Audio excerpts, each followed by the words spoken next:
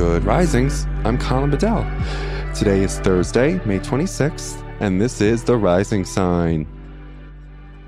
All right, folks, so the transit I want to talk to you about today is Venus in Aries squaring Pluto in Capricorn. So when we have a Venus-Pluto square, it brings things up around relational malfunctions for sure, which totally normal. Conflict is inevitable. We typically get in conflict because it's a thinly disguised wish for closeness, right? So we're trying to connect, we're doing our best, but we're overwhelmed by the moment. And so we short circuit and we go into emotional muscle spasms because we don't know how to feel like we're safe in getting our needs met. So we go a little off the rails. Hello. Who doesn't do that, right? Maybe we overfunction, maybe we underfunction, but like it or not, in those moments, a wire gets crossed because it typically reminds us something of the past, replicating in the present, and rather than knowing that this person is not the 4 other people that did it, we hold them accountable for what 6 other people did. And we have to laugh because I'm sure you're laughing with me. Who doesn't do this? If you don't do this, congratulations, right? You must have been raised by, I don't know, ascended masters. For the rest of us, we do this, don't we? And so I'm just mentioning this today because I think it'll really, if we can sort of just laugh at ourselves, number one, we can actually get really real and talk about what power we have in relationship. So I heard Esther Perel talk about this concept known as hostile dependence. And wow, it's lived with me ever since. And what hostile dependence is in couples counseling and relational psychodynamics is an unhealthy dependence upon the hostile behavior of other people. What that sounds like when we're making sense or explaining or justifying is we go, well, no, because I can't change. I can't do this differently. I couldn't possibly because they, this, them, that. I am dependent upon the hostile behavior of this person. And because of them, I can't change. So sorry, right? And what we're actually giving up is A, 100% of our agency, responsibility, and power. Hello. And B, we're not really recognizing just how much of an interrelated system relational functioning actually is.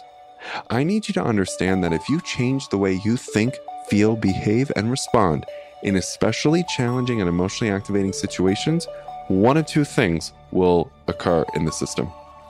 The situation will improve, or you just will stop caring and go somewhere else. All right? Or we just won't initiate, right? Because relationships are a feedback loop. So we'll say, you know what? I don't really believe that relationships are a feedback loop. So I'm just going to not really try anything new because I'm dependent upon this person's behavior with hostility, and forget it. I just want to stay in this disempowering cyclical behavior of pursue, avoid, avoid, avoid, pursue, pursue, right? And it gets really, really, really complicated quickly. We actually want to recognize that we do have much more power than we realize in relationship. And like the French say, après vous, after you. You want to change the other person? You want to change the other person's behavior? Start with yourself. 100%. Venus is in Aries, the sign of the self, and Pluto is in Capricorn, the sign of the responsibility. You know, we're real clear and fluent about everybody else's guilty verdicts. Have you noticed that? But we have these extraordinary blind spots in our rearview mirror around where we're responsible for some of the outcomes that we don't like. And you know what? I really want you to take responsibility for it today. And again, you don't need to be mired in shame about it.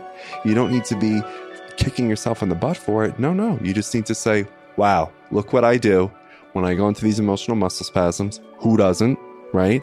But I'm committed to doing differently because I want to take my power back and I don't want to lean on anybody with hostility. Okay, so that's my message for you today. Thank you so much for listening. I really appreciate it. And I will talk to you tomorrow. Bye.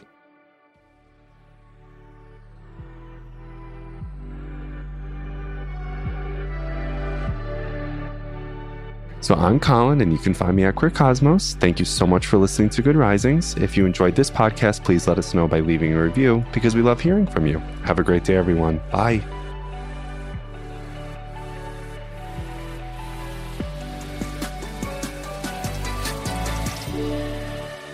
Good Risings is presented by Cavalry Audio. Join us today during the Jeep Celebration event. Right now, get 20% below MSRP for an average of $15,178 under MSRP on the purchase of a 2023 Jeep Grand Cherokee Overland 4xE or Summit 4xE.